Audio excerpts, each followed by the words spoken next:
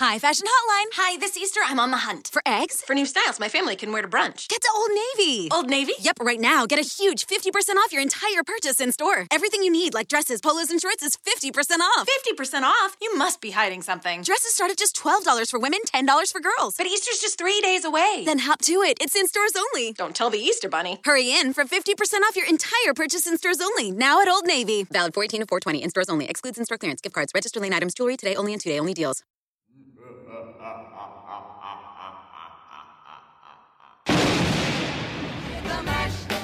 He did the Monster Mash. The Monster Mash. It was a graveyard smash. He did the mash. It caught on in a flash. He did the mash.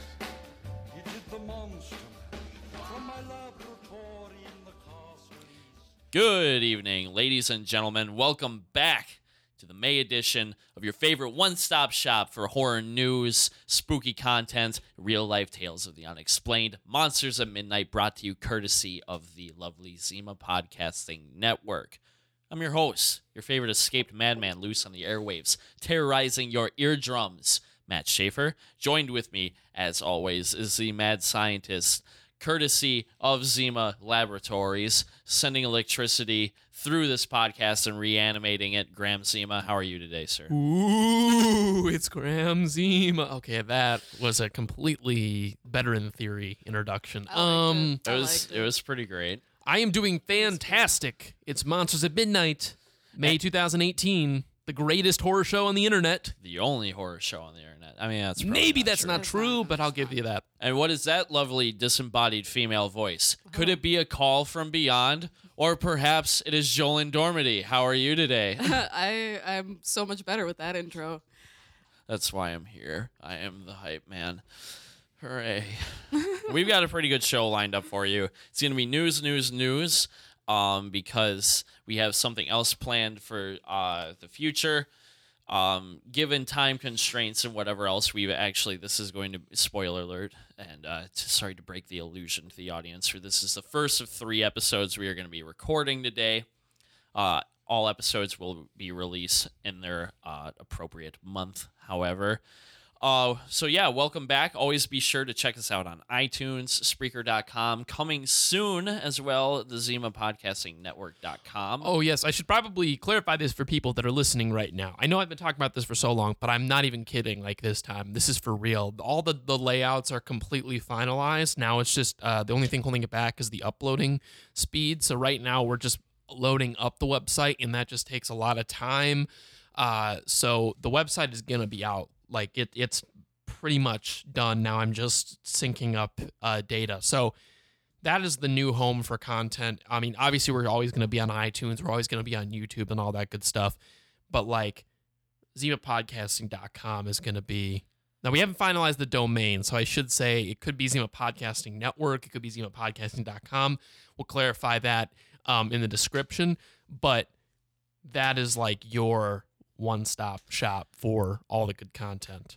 And there is a plethora of great content on the Zima Podcasting Network. And every time I try to shout out shows, something goes horribly wrong. So use your eyeballs, use your mouse, use your fingers, find the content for yourself. That hot, creamy content, find it with your fingers. Oh, no. So, bolt your windows, lock your doors. Don't look at me like that. Bolt your windows, lock your doors, turn out the lights. Monsters at Motherfucking Midnight rides again for May of 2018. And we're going to start it off with the hot new rape and revenge thriller that has been hitting the festival circuit, simply titled Revenge. It is, if I am not mistaking. Oh. So we're off to a great start, as per usual. If I'm not mistaken, it is a French film that was actually first released at a festival last year. It is a French film, directed by Coralie Ferget. My French is incredibly rusty, so I apologize to all the eardrums I have slain. Written and directed by this person. It was first released at the Toronto International Film Festival in September of last year. It got its It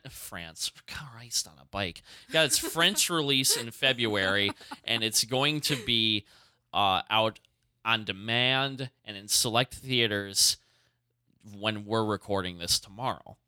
So, which has no correlation which would be May 18th, essentially. The plot is pretty simple. An American woman is she meets some men who are looking for a place. I think they're like looking for a place. How about you actually read the synopsis, Matt? It follows a young woman who is assaulted by 3 married men and left for dead, but she returns with revenge on her mind. So it doesn't get any more simple than that. That is very true to form 1970s rape and revenge cinema. True Grindhouse is getting great reviews from horror publications such as Bloody Disgusting. If you're still listening, please sponsor us, Bloody Disgusting. We love you, Bloody Disgusting. It's been getting great reviews from all over the place. It's got I think it's sitting in the 80s on Rotten Tomatoes. So what do we think about this? Also, given the turmoil of today's culture, what do we think? Are rape and revenge movies still relevant? If we cast aside the critical acclaim that it is receiving, what do we think about this genre as a whole? What do we think about this movie? I'll start with you, Jolyn. Okay. I mean, to me, it's written and directed by a woman, which seems like appropriate. And given, the whole Me Too movement and all of that, I think maybe it's either going to be perfectly timed or really distasteful, I feel like it's not going to be anywhere in the middle, but I have a feeling it's really well timed.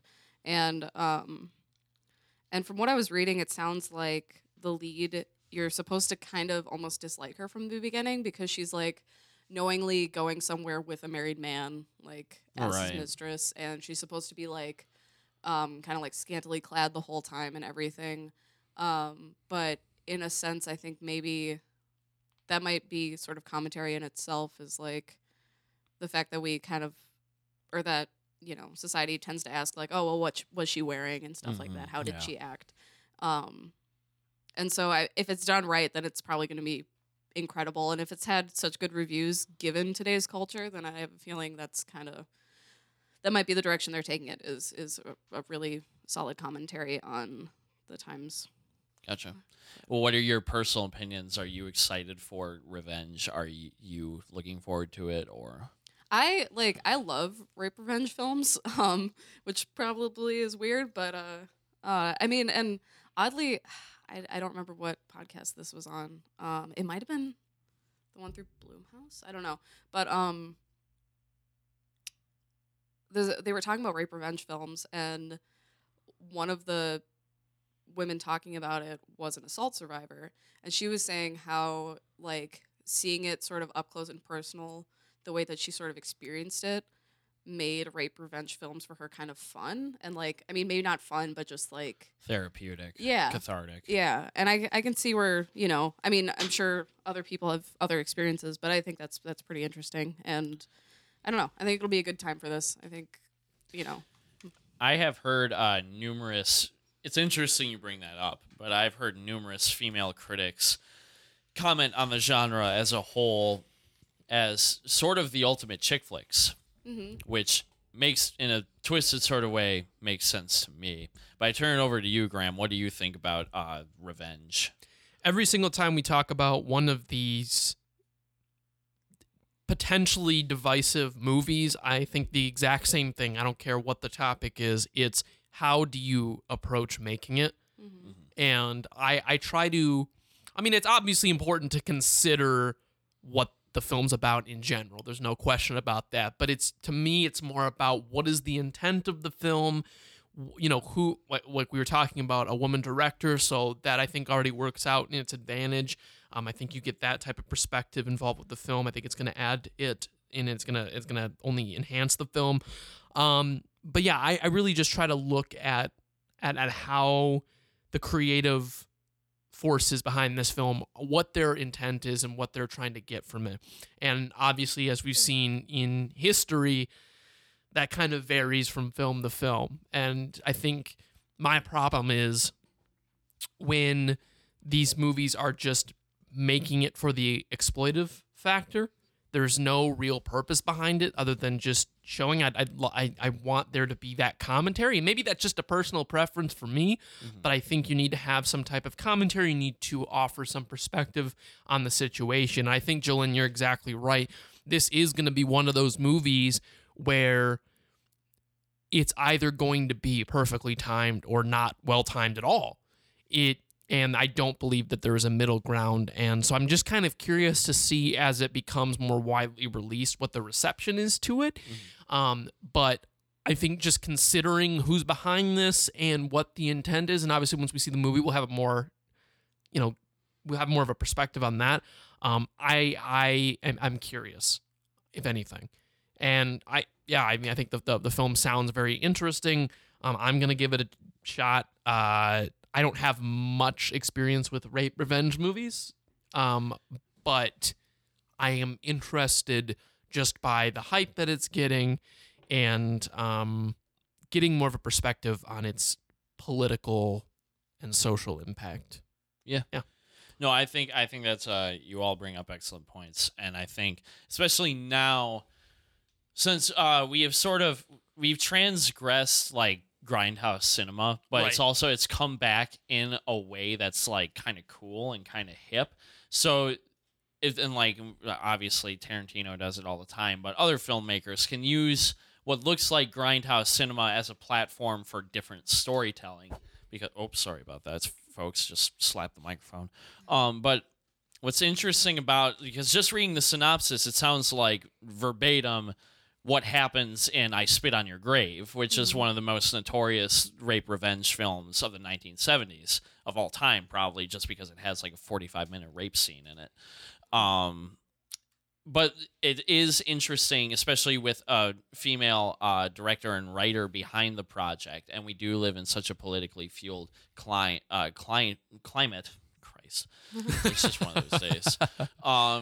It is going to be interesting to see the direction that this is taken in, and it's interesting to see when like this is debuted at the Toronto Independent Film Festival, which is like a prestigious film. It's not like debuting at I don't know, Schaefer Shocktober's film festival. Hey, do not knock Schaefer Shocktober's film festival. It's like, I'm excited for it just because I've seen a lot of ads for it now on Facebook. I've seen the trailer. I think stylistically, it looks like it's gonna be fucking cool.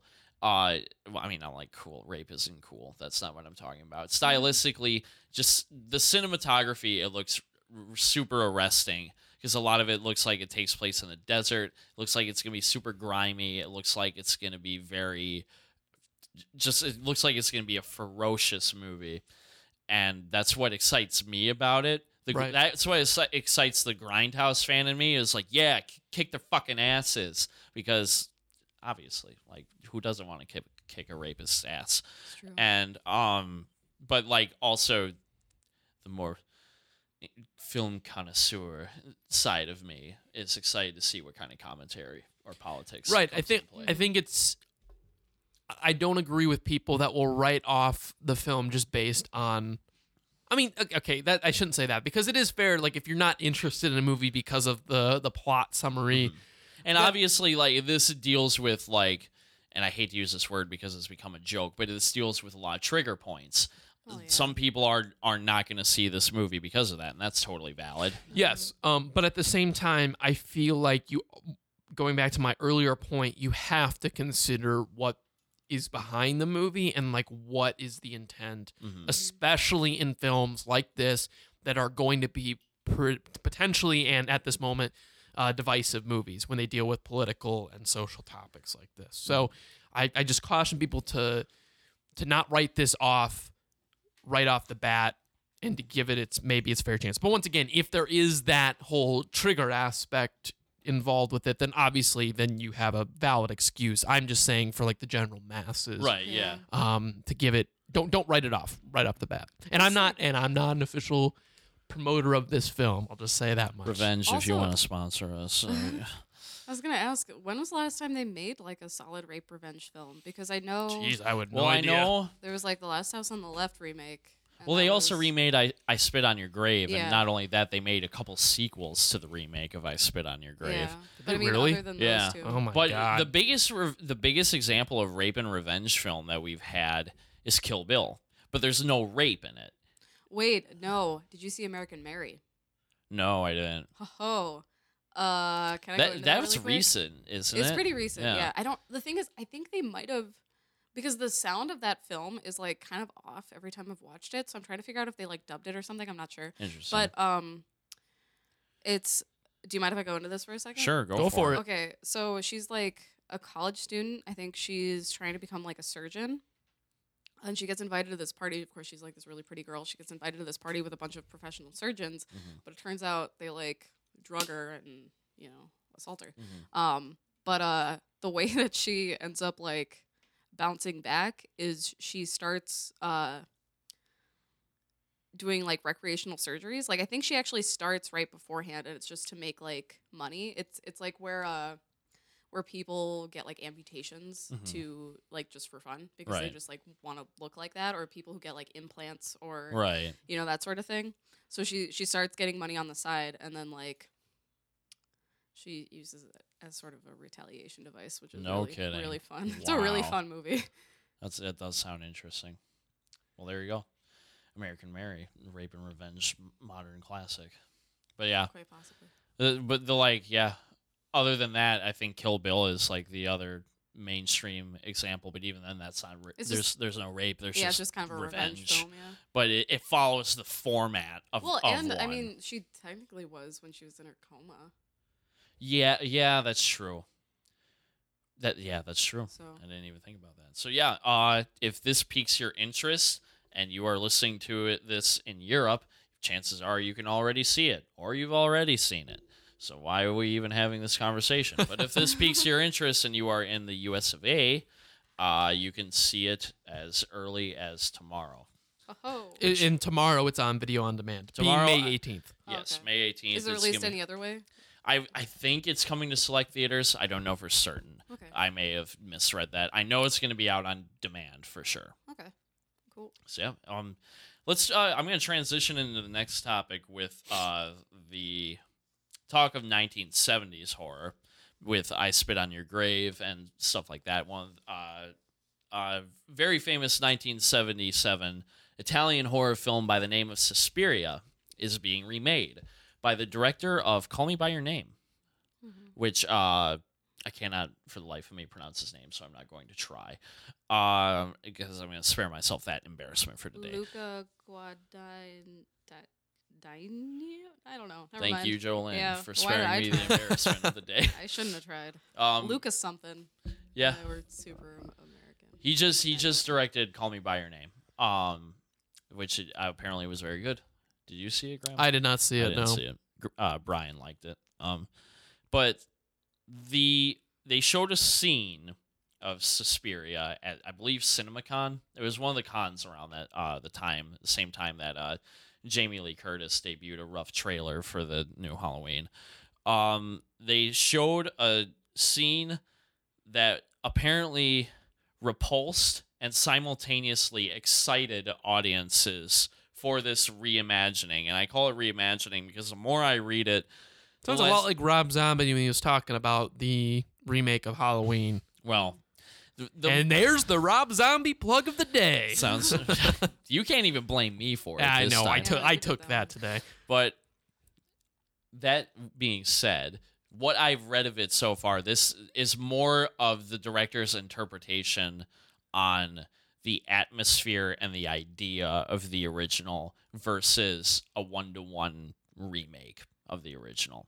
It's still going to take place in 1977 Germany, but it's not apparently not going to be near the famous thing about Dario Argento's films was they were shot in Technicolor. Suspiria was one of the last films to be shot in Technicolor.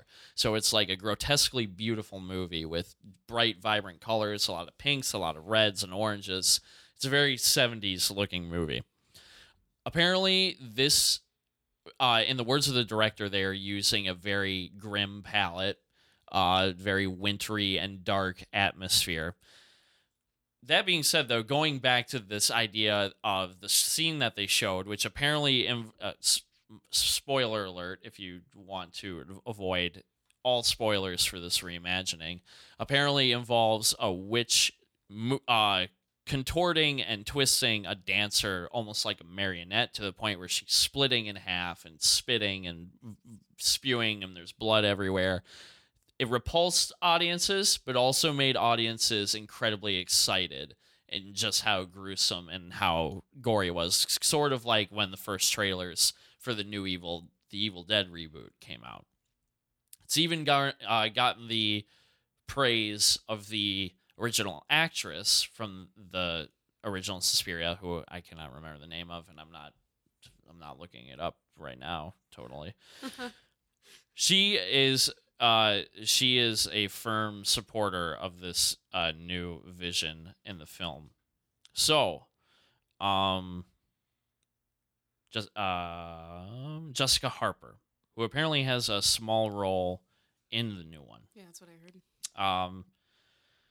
So, what does this little tidbit about the Suspiria reimagining say to you folks? Graham looks like he has something to say.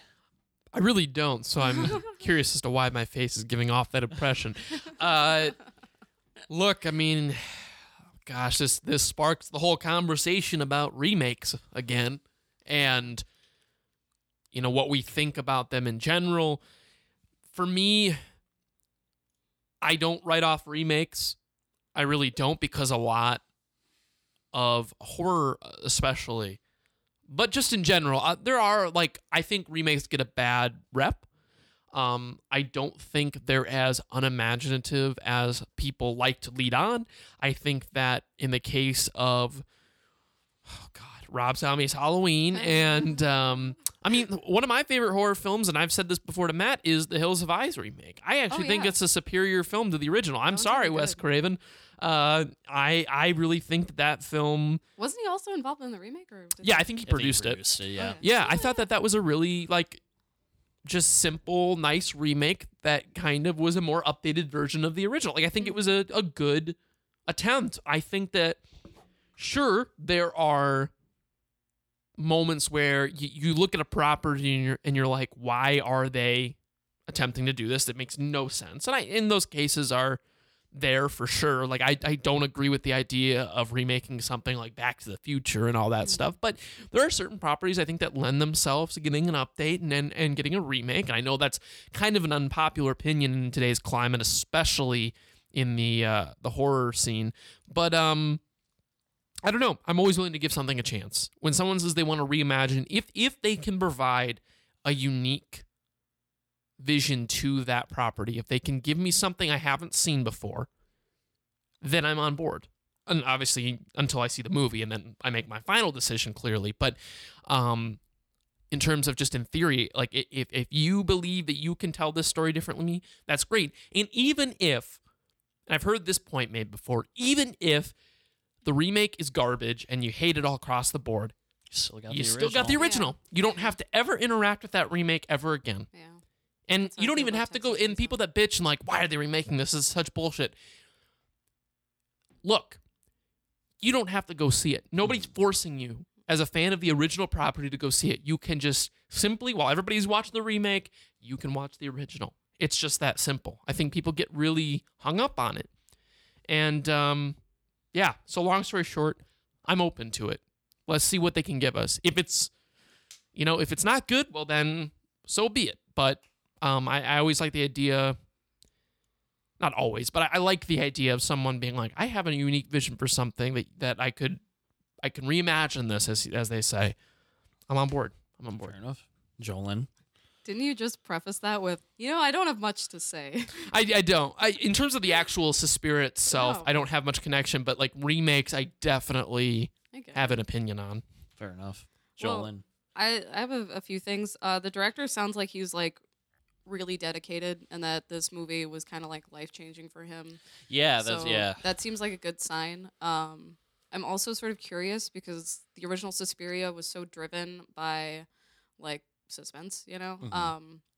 But it sounds like if he's using that dramatic of an effect just for the teaser, then I mean, maybe this will be less suspense driven. I mean, I'm sure there's going to be like aspects of that, but you know, maybe it's going to be showing a little bit more of that than what was shown in the original, which The think- original's pretty gruesome though. Well, I mean, It's like there isn't like a lot throughout the whole movie, but there are No. like 4 moments in the movie that are Yeah. very gruesome. yeah. Well, I guess that's what I mean. Is like I wonder if it's Okay. going to be like the same thing where it's spaced out, I or if it's getcha. going to be like I get you. I don't know. I'm sorry, I didn't mean to interrupt you. No, it's okay. But also I am not into this cast. Like I like the actress who was in oh god damn it, what's her name? I told myself I'd write this down and then I didn't. Chloe Grace Moretz is in it. No, yeah, I know. That's what I don't like. Oh. I don't like that, and I don't like that they cast the chick from 50 Shades of Grey, because like who I didn't even realize that. yeah, but because I mean, the last time that I saw Chloe Grace Moretz was in the Carrie remake, Right. and Everyone's favorite remake. and I hated it so much. And it's like, I know that she's a good actress, so I'd like to see her do better than she's doing, Mhm. but I don't know if I really see that. And like, I feel like she's been doing a lot of overacting, which makes her a little bit more appropriate for like Kick-Ass, you know. But for Suspiria, if she's gonna be overacting, I don't know how big her part is gonna be, but I Yeah, I don't don't want know. to see that. You know who I equate Chloe's career to right now, and they're happening simultaneously, is Zac Efron. Now, hear me out. I feel like both have some like real talent, But and I they're, just feel like they're picking just shitty they're choosing projects, bad yeah. projects. Well, I mean, Zac Efron was in the Hairspray like remake, and That's was true. Well, I guess not. It wasn't really a remake. It was just the movie version of the musical. But But he was also in like Baywatch. Yeah. oh, I didn't see that. Yeah, it's just one of those things where it's like you see the potential in that actor, and especially when they're younger, Yeah. actor or actress, you know, you want them to be. You're like, come on, like who is choosing your projects? Especially if the Yeah. person that's like in charge of your career sees the same potential that we're all seeing. It's like you'd Yeah. think that they'd be in the interest of you and would give you the best potential. Right. I wish that Chloe Grace Moretz would like take a leaf. Well, I guess I don't even know. Wasn't she in Let Me In? Yeah, she was. She was still kind of younger then, though. Yeah, that's true. And that was really good. I still need to see Let Me In. Um, I need to see both of those, the original and the remake.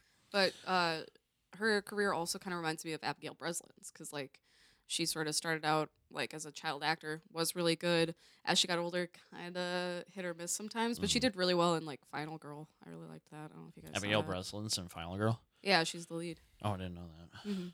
I've heard good things about Final Girl. Yeah, she did a really good job. But then she was also in like that Scream Queens show Oh yeah. on MTV, and but anyway, back. I back take to it the- you have some harsh opinions for Well, Scream Queens. The thing is, I actually thought it was really fun while I was watching it, but the more I watched it, the more I kind of realized they're just sort of like making a mockery of horror, and instead of like they're making the solid references, because I mean Jamie Lee Curtis is in it and Right, stuff like yeah. that. So it's like I'm happy to see people making money, but also it's like that chick from American Horror Story is in it, that blonde chick that I can't remember the name of ever, but Oh, I know who you're talking about. yeah, and like Nick Jonas is in it, and Yeah, that's right. like I forgot about Scream Queens. yeah, the Is thing this still on the air? No. No, I think they made like 2 or they 3 made like seasons. it didn't last long. I do No. remember that. Yeah. I just kind of I want those writers or producers or whatever to just stop. I just don't want them to continue. But the thing is, like their references to other films are fun, you know, and Fair enough. so I probably shouldn't bitch. But anyway, back to Suspiria. I think I actually already said everything I was gonna say. So, Matt. I mean, cast notwithstanding, because I usually don't. I mean, that's not true. I pay attention to the cast, but I don't. I try to wait until the movie to then evaluate Yeah. the cast, unless it's like something that's like totally doomed to fail. Like if Rob Schneider and David Spade were in this, then I Now, would wait have a couple second. No, I'm questions. just but kidding. Well, plus it's like it's kind of like, you know, with actors, if you get like a really good actor with a really bad director, you're still gonna have a good movie. And True. same thing, if you have a really good director with a really bad actor, you might get a really good movie. You It's know. true. So That's fair. That notwithstanding, though, I'm into this idea. Everything that I've read into this idea that he's more like this reimagining comes from evoking the emotions he felt from watching the original when he was young. Luca, Yeah. the Oh, we can't director. pronounce the last name of. And I think because the interesting thing about Suspiria is, and the reason why Suspiria I feel lends itself to reimagining better than other horror movies, and the same thing with like why the Friday the 13th reboot was so successful, is because the original Friday the 13th, all of them were more like ideas. Yeah. Like all the Friday the 13ths are like you got teenagers, you got a guy in a mask, and you kill them all, and that's it. And that's why that It's more idea like a lends concept itself. instead Yeah, of- it's a rebooting. Well, and the original Suspiria has a plot, but it's not much of a plot. It's like a girl goes to a dance academy, and there's witches, Yeah. and that's about it. Like there's things that happen, but it's not like anything that's necessarily conducive to the core plot. Yeah. Which I think it would be interesting to see where he can take this idea of witches at a dance academy. And I don't know, I'm all for some fucked up shit. So if this is gonna deliver me some Fede Alvarez Evil Dead fucked up shit, I'm on board, because the special effects in the original Suspiria are nightmarish. The whole Oh, movie yeah. is nightmarish. Imagine And what you can do with like today's money. yeah, exactly. And especially since I think it's a really wise choice also distinguishing the color palette from the original, because you can make it look like a different nightmare then. Yeah, I was gonna say actually I really like that, because I mean I think a lot of people when they think of Suspiria they think of that color palette and like just the aesthetic of it, but I think maybe switching that around is his kind of message to saying like this is a different movie, Right. you know, instead of trying to just like make the exact same film. I Yep. think that's good. No, I'm into it. And if I'm not mistaken, it comes out sometime in November. November 2nd, I think. Let me check. November 2nd. Notes. Hold on. Oh fuck, I'm sorry. So that is the Yeah, other release date November 2nd. that is the other According horror to my horror notes. reboot I'm looking forward to this year, honestly. I'm on board because I love the original Suspiria. It sounds like, and I mean we all hear this from people, but it sounds like it's attached with a director who has seen accomplishment, because with his Call Me by Your Name just got him a lot of praise. Yeah. And he appears to he has interesting ideas. We'll see how they flesh out come November. I mean, beforehand, see what that first trailer reveals and whatever else. So yeah, be on the lookout for the Suspiria reimagining coming this fall. Yeah. November 2nd. There you go. Speaking of fucked up shit, Lars von Trier's got a new movie out that just debuted at Cannes Film Festival. It's called The House That Jack Built. If you're not familiar with Lars von Trier's work, he's been known for making simultaneously artsy art house work that is kind of fucked up in nature, with movies like Nymphomaniac, Antichrist, Melancholia, just to name a few. This new one follows Matt Dillon, who plays a serial killer named Jack, and it follows his exploits as a serial killer through a 12-year period from the 1970s to the 1980s. Lars von Trier, I believe the quote was his quote describing what the movie was about was just how evil and pointless human existence is, or something to that extent. It did not go over well at Cannes Film Festival. There was a walkout of about 100 people during the showing. And a bunch of people who were there tweeted out things that say it was repulsive, it was gruesome. One of my favorite quotes was something to the degree of, "We're all sitting there in formal attire, expected to watch this." Apparently, and in typical Lars von Trier fashion, it has to deal with a lot of child murder and mutilation and violence towards women and stuff to that degree. So I don't give a shit about Lars von Trier. I haven't seen any of his movies. I don't know much about this project. I don't necessarily have a desire to see this project. I guess I would kind of pose, unless Jolene has something more specific to say that she would like to say now. Oh, what? Why? What? Well, you have your notes. I do have notes. Well, I don't know.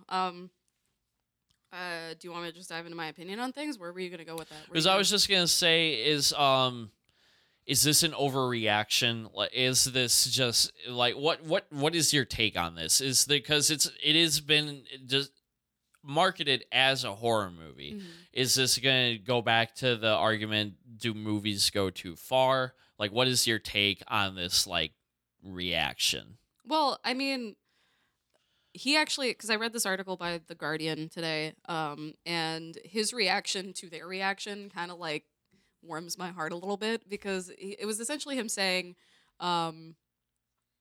you know, if too many people would have liked it, then I wouldn't be doing my job. Right. You know, and I guess I kind of like that, because I mean, you know, things like American Psycho did well for themselves. That was almost entirely fueled by how fucked up it was, you know? And I mean, granted, partially it was it being a commentary, but I mean, you know, a lot of films do well because they're really fucked up, because they cater to that kind of audience. And I don't know if I'm necessarily a part of that audience or not, but it makes me want to see this, like knowing that many people couldn't handle it. Because I mean, Right. that was sort of the reaction to like the Texas Chainsaw Massacre when it came out. Like a Right. lot of people were like, oh God, no, you know? So I mean, maybe like, I want to see how he did it and how it ended up with that reaction. But there were like the Lars Van Trier sounds like kind of a dickbag though. Yeah, he does. So I'm like, I He don't know if I really want to does. spend money on that movie. But the way that he remarked on it I liked it, because he was like, I'm not sure they hated it enough, and that he also said it was a pleasure to write. And like the last thing that he said, well, I don't know if it was the last thing he said while being interviewed, but one of the last things in this article was he said, I've never killed anyone myself. If I do, it will probably be a journalist. So, but also this is the guy that apparently made a joke declaring kinship with Hitler. So I don't know how I feel about this guy in general. Yeah, well, and that's sort of how I feel about Lars von Trier, because again, I've truthfully never seen any of his movies. But from my understanding of him as a person and his filmography, he seems like an exploitation director, but like just like an annoying one. Like Yeah. the people that make exploitation films that are exploitation films, like Mother.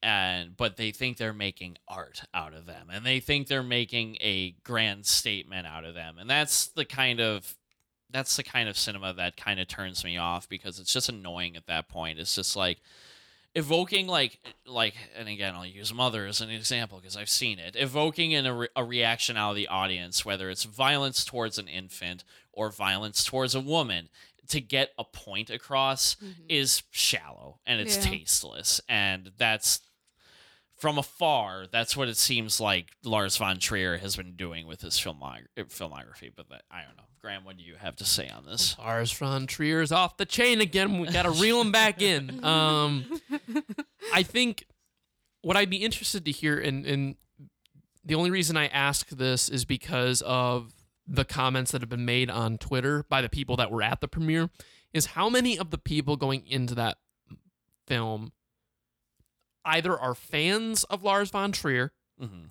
or have an understanding of what Lars von Trier's work has been. Right. And the only reason I ask that is because the comments they made, like, we're supposed to be dressed up in fancy attire and watch this on the screen, it's like, well, yeah, I mean, look at what he's made in the past. And I'm sure that there were obviously people there that knew what they were getting into and still felt the need to leave, and that's completely fair. Oh, yeah, I did see that. Okay, I got really excited. But, yeah, no, it's really interesting. I just...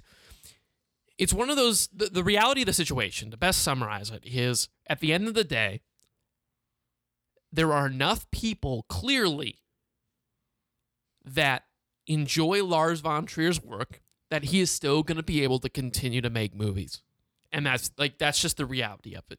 That's the reality of the free market and the ability to just make whatever you want to make. If people are going to go out to see it, and once again, he's made things like Nymphomaniac, and apparently he's made the money back in order to continue to make films, none of this is really going to matter in the end. And I know that seems sort of like harsh or whatever, but it's just whatever the hype is, like he is one of those people that's just gonna have a cult following no matter what. Because there are people that are into this kind of stuff that he makes. No matter what you think about it, if it's not up your alley, that's completely fine. It's not up my alley, I'll say that, first and foremost. I am not into that kind of scene. I do watch more disturbing stuff sometimes, but from what I've seen, the minimal stuff that I've seen from him and kind of hearing what he brings to the table, I've never been really interested in it, but that at the end of the day, it just doesn't really matter. With like if you can still get a significant amount of people to go see your stuff, or enough to at least cover what you spent on the film, Right. I mean, that's it. He's gonna have a career, and I don't know. I want to know how many of those people that saw the film knew what they were getting into, because you would think if you're going to a Lars von Trier film, he's got enough of a filmography behind him Yeah. to have people, at least the people going to see his movies, have an understanding of him. I don't know. That's really interesting. And apparently, I think like I don't know if he was like banned or what happened, but he like wasn't involved in the circuit since that joke about like him declaring kinship with Hitler. And that was in 2011, I guess. So no kidding. this might be like his comeback, and so maybe he did that on purpose. Like I think his movies were shown in certain like festivals and stuff, but I don't think he was like allowed to be there or something like that. Or like he just didn't go because people were kind of like not into interviewing him or anything. But so maybe that's why too. Maybe this movie's like a big fuck you. Yeah, maybe. Also, I'm kind of curious because I did bring up Texas Chainsaw Massacre. I wonder if like his movies are going to be one of those movies that people like a decade or two from now are going to watch and be like, whoa, that's so fucked up, and then like develop a new like cult following to it. Yeah, Because I mean, like, but potentially, like Rocky Horror Picture Show was Yeah. really weird and like didn't have much of a following except for like the really weird people, you know. Yeah, that's true. And like Texas Chainsaw wasn't very well widely received. I don't know. I But, think you were just saying that this movie is maybe a big fuck you to everyone. Is Yeah, that reason? also I that. feel like all his movies to some degree are a big fuck you to everyone. It's like, look, you, as I said earlier, you are gonna love it or you're gonna hate it, but either way, I'm making it because this is what I want to make, and this is what I This want is the to. same director that made a 4-hour-long movie about a woman's sexual exploits from like the time she was 13 to the Right. time she was like 55. So Right, and I kind also of I have a appreciate problem with it because it is kind of what you were hinting at earlier, Matt. It's like. Look at how deep I am. Look at how deep I am because Ugh. I'm exposing the kind of creative freedom that I have. Right. Yeah. And I feel like if that's your only intent, to prove to everybody that you can make whatever the fuck you want, then I don't view that as having substance. I feel that as you just being kind of a pretentious prick. Or him just almost like seeing how much he can get away with. and Right. still make Testing money. that boundary. Right. I don't know. Yeah. Fuck you, Lars von Trier. That's what I got to say about that. I'm just kidding. Yeah. And like I Sure he agree gets I that a agree lot. with you to an extent, to see like maybe that someday this will be like some bromance dude's favorite like cult movie just because Yeah. of how fucked up it is. Yeah. But I also just think like movies like his, I don't see them having the same like I don't see them having the same cult appeal because they're always so pretentious and they're always so on the nose. Yeah, and, Texas like, Chainsaw wasn't pretentious. No. At least in my eyes, I'm That sure was some incredibly people genuine. think that. Yeah, I was gonna say Yeah. but I don't know. I think there's definitely a distinction to be because made. like he's making a movie about a serial killer and he's like, yeah, the broad statement is that we're evil and fucked up as a species. It's like, wow, what a cool idea you've had. And then it's like it's not a slasher movie anymore. Now it's like it's gross and it's I don't know, Yeah. that's what turns me off about his filmography is. If you want to make something fucked up, just make something fucked up. Make it make no sense. Make it be dark and make it be twisted just for the sake of it. But I always, it's when it's always like got to be art too, and it's like this is the broad statement on our Honestly, reality. And That kind of makes me think of Eli Roth. Like Really? he kind of reminds me a little bit of Eli Roth because like does Eli Roth do that though? Here's the Again, thing: Well- with Eli Roth, I feel like it comes from more of a background in those type of films, like the very like grunge, like I don't know the best way.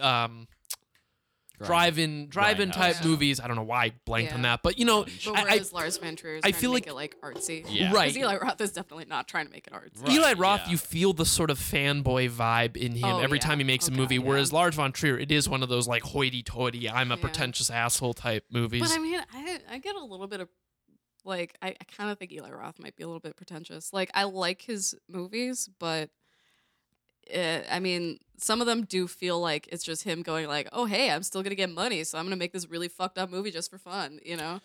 But in a weird sort of way, I have more respect for that because Oh, at least same. he's being honest. Yeah, same. And same. he's not like going back to Mother again. He's not like Darren not calling Aronofsky it was art so piece. obviously like crawled up his own ass with his fucking Bible metaphor and Mother Earth metaphor that he was just like creaming all over the set.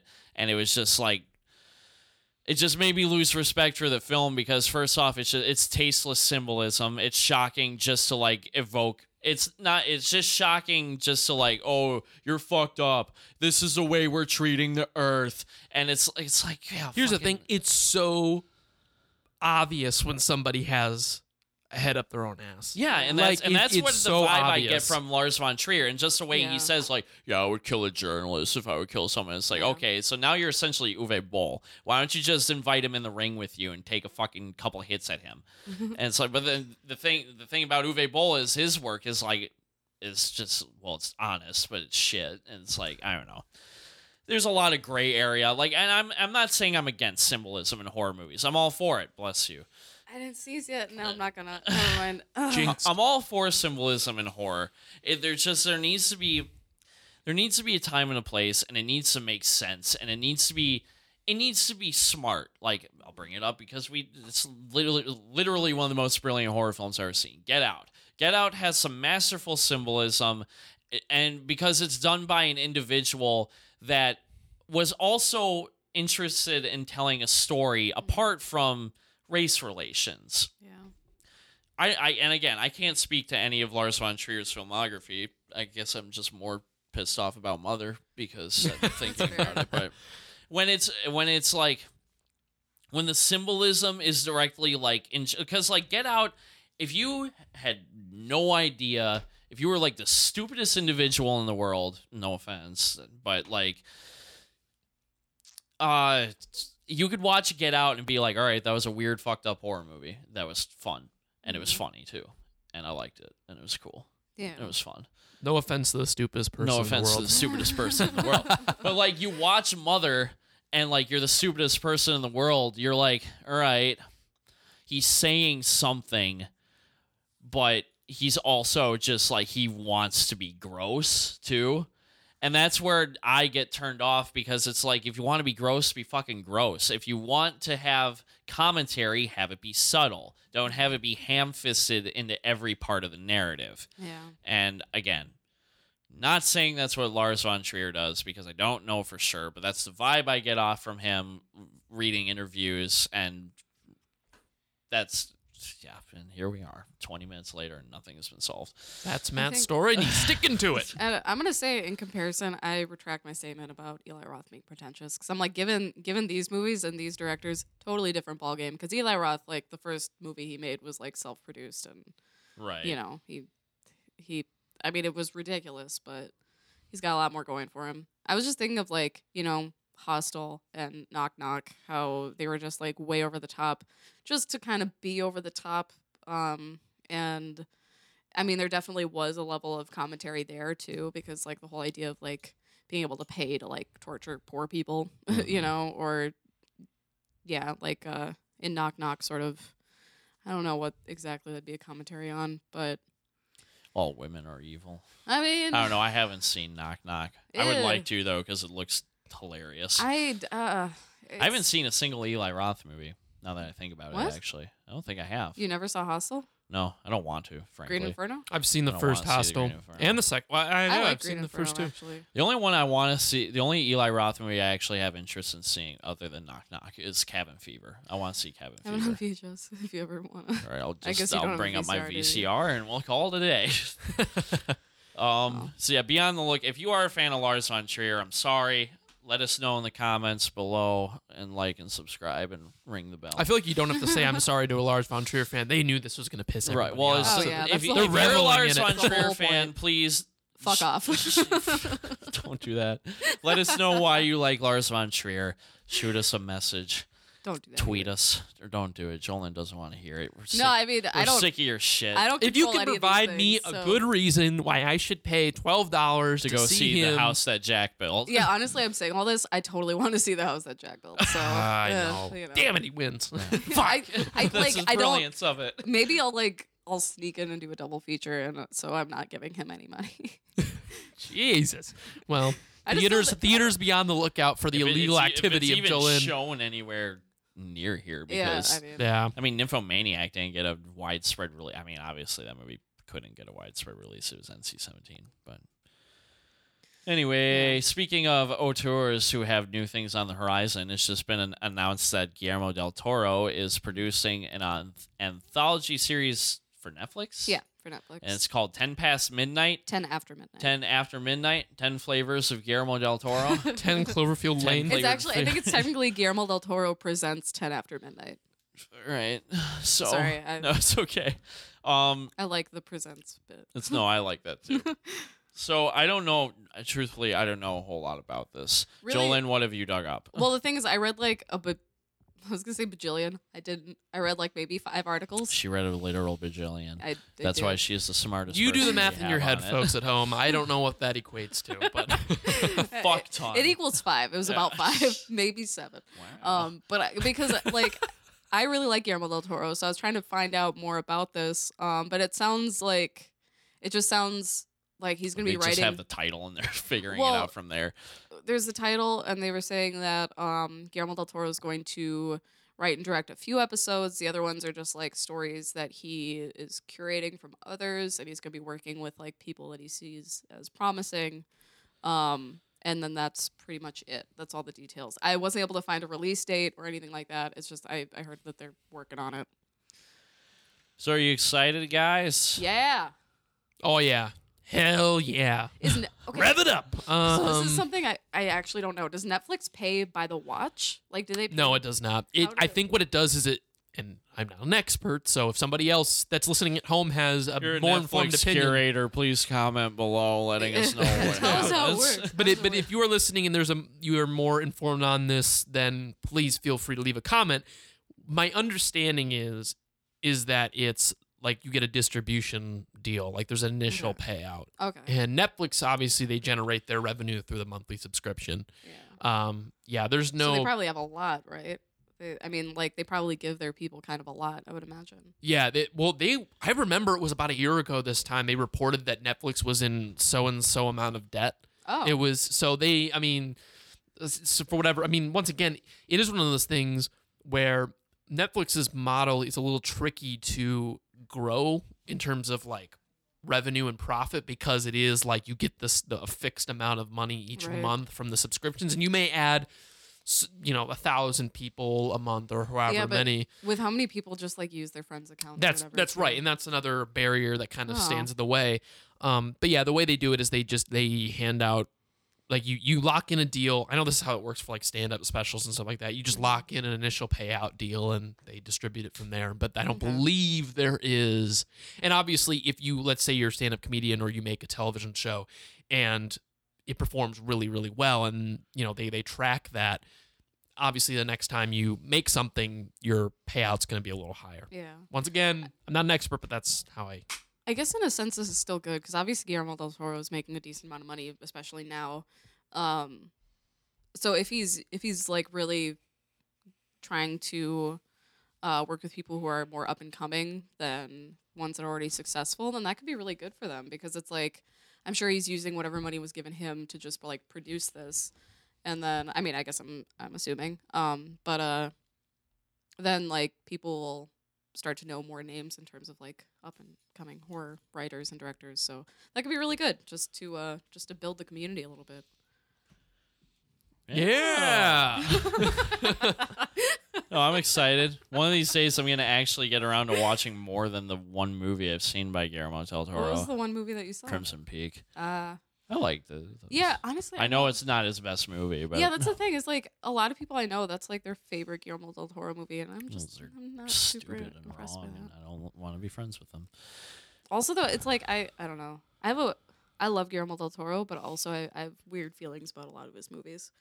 Like I've found that I think I like what he produces almost more than what he makes himself, but I'm just not super into like romance stuff, and he focuses a lot on romantic aspects to horror rather than like horror aspects to romance. You know?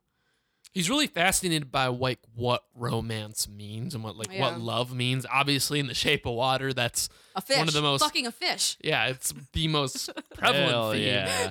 But yeah, he does really. He's very interested in that concept of like what is the true definition of love. But Oh, it just oh. I love you, Guillermo del Toro. Now that you're listening, Matt's to this gonna need to be podcast. sidelined for a bit. Oh. What happened? I don't know. Oh no. So I want Guillermo del Toro.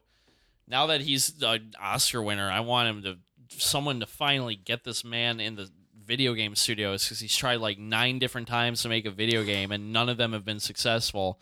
And I want that to happen because he's got excellent visions. Obviously, all of his movies are about monsters. Get this man making a video game pronto.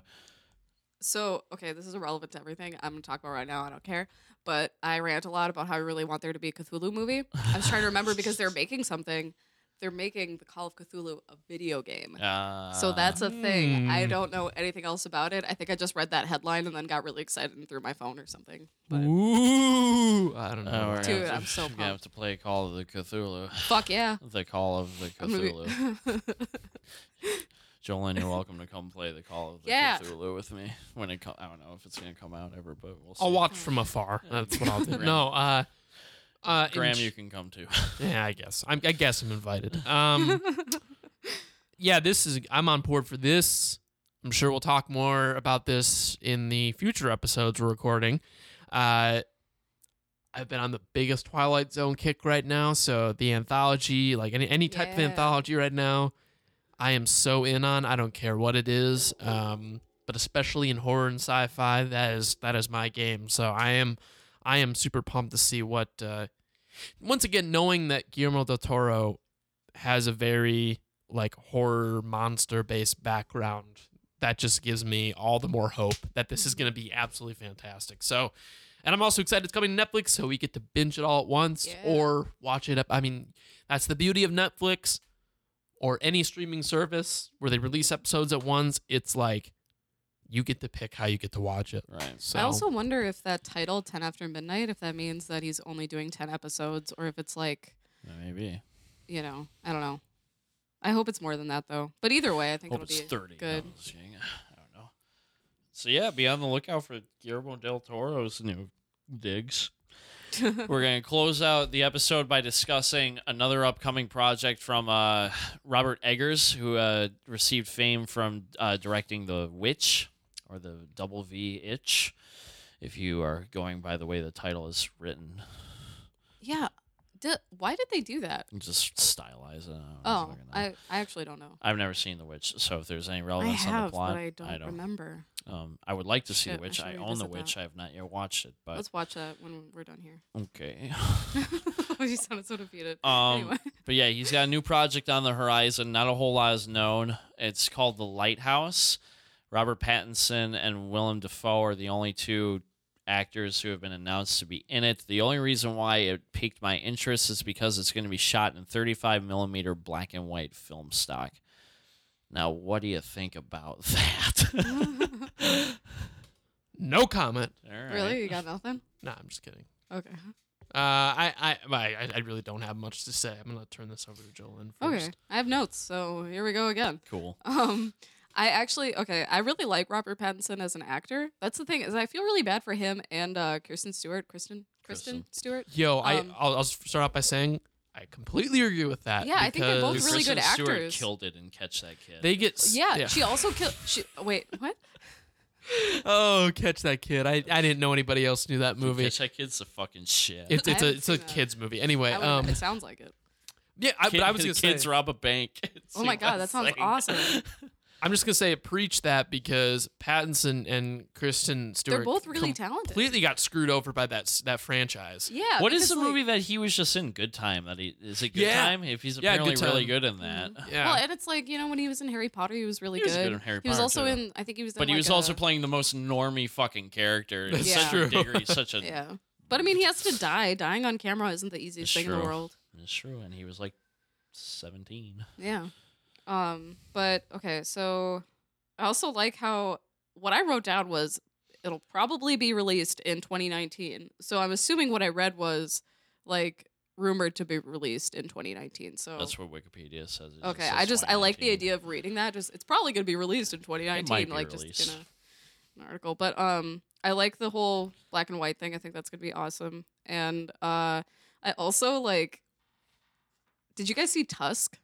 No, but I don't watch movies. It's like one of the few Kevin Smith movies I haven't seen. Dude, because I've okay. heard so much mixed response. People either love Tusk or they hate it. I am both simultaneously, kind of, Right. because I love Michael Parks, and Uh-huh. he killed that Michael role. Parks Oh my is god, pretty cool. I I- hate Justin Long R.I.P.. though, but I would like to see him be transformed into a monster as punishment Yeah. for sucking. it's pretty cool because he sucks that whole fucking movie. He's like a huge dickhead, and so Yeah. you kind of like want him to be like. Right. But anyway, when I was reading about this, it sounds like it's based off of seafaring myths. So then that's where my brain went was to Tusk because like the whole the sort of like inspiration for Tusk was the Rime of the Ancient Mariner, kind of. Okay. But about a walrus. It's Cuckoo, Tusk. Cuckoo. What? Cuckoo Cuckoo. Oh fuck you. Ah, that rhymed. Anyway, I'm going home. That's the last we ever heard of Matt Schaefer. he returned to his coffin for good. Mm-hmm. Boom. I'm in such agony, you guys. I don't know what I did. Please Aw. continue, Jolene. Oh, but well, so it's like I immediately thought of Tusk, but I have a feeling they're going to take a more serious route, especially if it's going to be in black and white and it's set in 1890. Apparently, also apparently Willem Dafoe's character, I believe, is called Old. Yep. Like that's just his character's Just name is Old. Old. So I love it. I know I'm intrigued. I think it might be really Genius. fun. And I mean, like the thing about The Witch was it was really, I don't want to say subtle, but like it was more. I don't know. It was less about like. I mean, it was about witches, and that was like the biggest thing. But it was also sort of the pressure within this family, and I think that might bring something really interesting to this because it's called The Lighthouse. So maybe it's like confined to a lighthouse, but about all these different seafaring myths. I don't know. It sounds like it could be really interesting It'll be and, Die and Hard in a beautiful. lighthouse. Matt's all over that. I'm all for it. No, I'm definitely intrigued. I'm still intrigued by The Witch. One of these many years, I'll finally get to watch it. But so yeah, that was the May episode of Monsters at Midnight. Motherfucking Monster. I was gonna say, do not forget that key detail. Motherfucking midnight. muy importante. And it was so fun.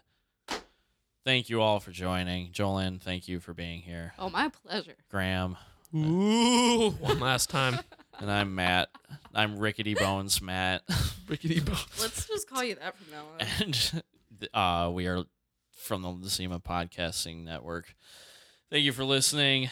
So, my groovy ghoulies, we return to our coffins, wait for the sun to dip back below the horizon, and then return to the streets when it... No, I fucked it all up. Have a good night. Have a groovy evening.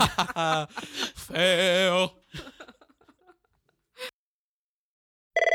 Hi, Fashion Hotline. Hi, this Easter I'm on the hunt For eggs? for new styles my family can wear to brunch. Get to Old Navy. Old Navy? Yep, right now, get a huge 50% off your entire purchase in store. Everything you need, like dresses, polos, and shorts, is 50% off. 50% off? You must be hiding something. Dresses start at just $12 for women, $10 for girls. But Easter's just 3 days away. Then hop to it. It's in stores only. Don't tell the Easter Bunny. Hurry in for 50% off your entire purchase in stores only. Now at Old Navy. Valid 14 to 4/20 in stores only. Excludes in-store clearance. Gift cards. Register lane items. Jewelry today only and today only deals. Hi, Fashion Hotline. Hi, this Easter I'm on the hunt. For eggs? For new styles my family can wear to brunch. Get to Old Navy. Old Navy? Yep, right now, get a huge 50% off your entire purchase in store. Everything you need, like dresses, polos, and shorts, is 50% off. 50% off? You must be hiding something. Dresses start at just $12 for women, $10 for girls. But Easter's just 3 days away. Then hop to it. It's in stores only. Don't tell the Easter Bunny. Hurry in for 50% off your entire purchase in stores only. Now at Old Navy. Valid 4/18 to 4/20 in stores only. Excludes in-store clearance. Gift cards. Register lane items. Jewelry today only and 2-day only deals.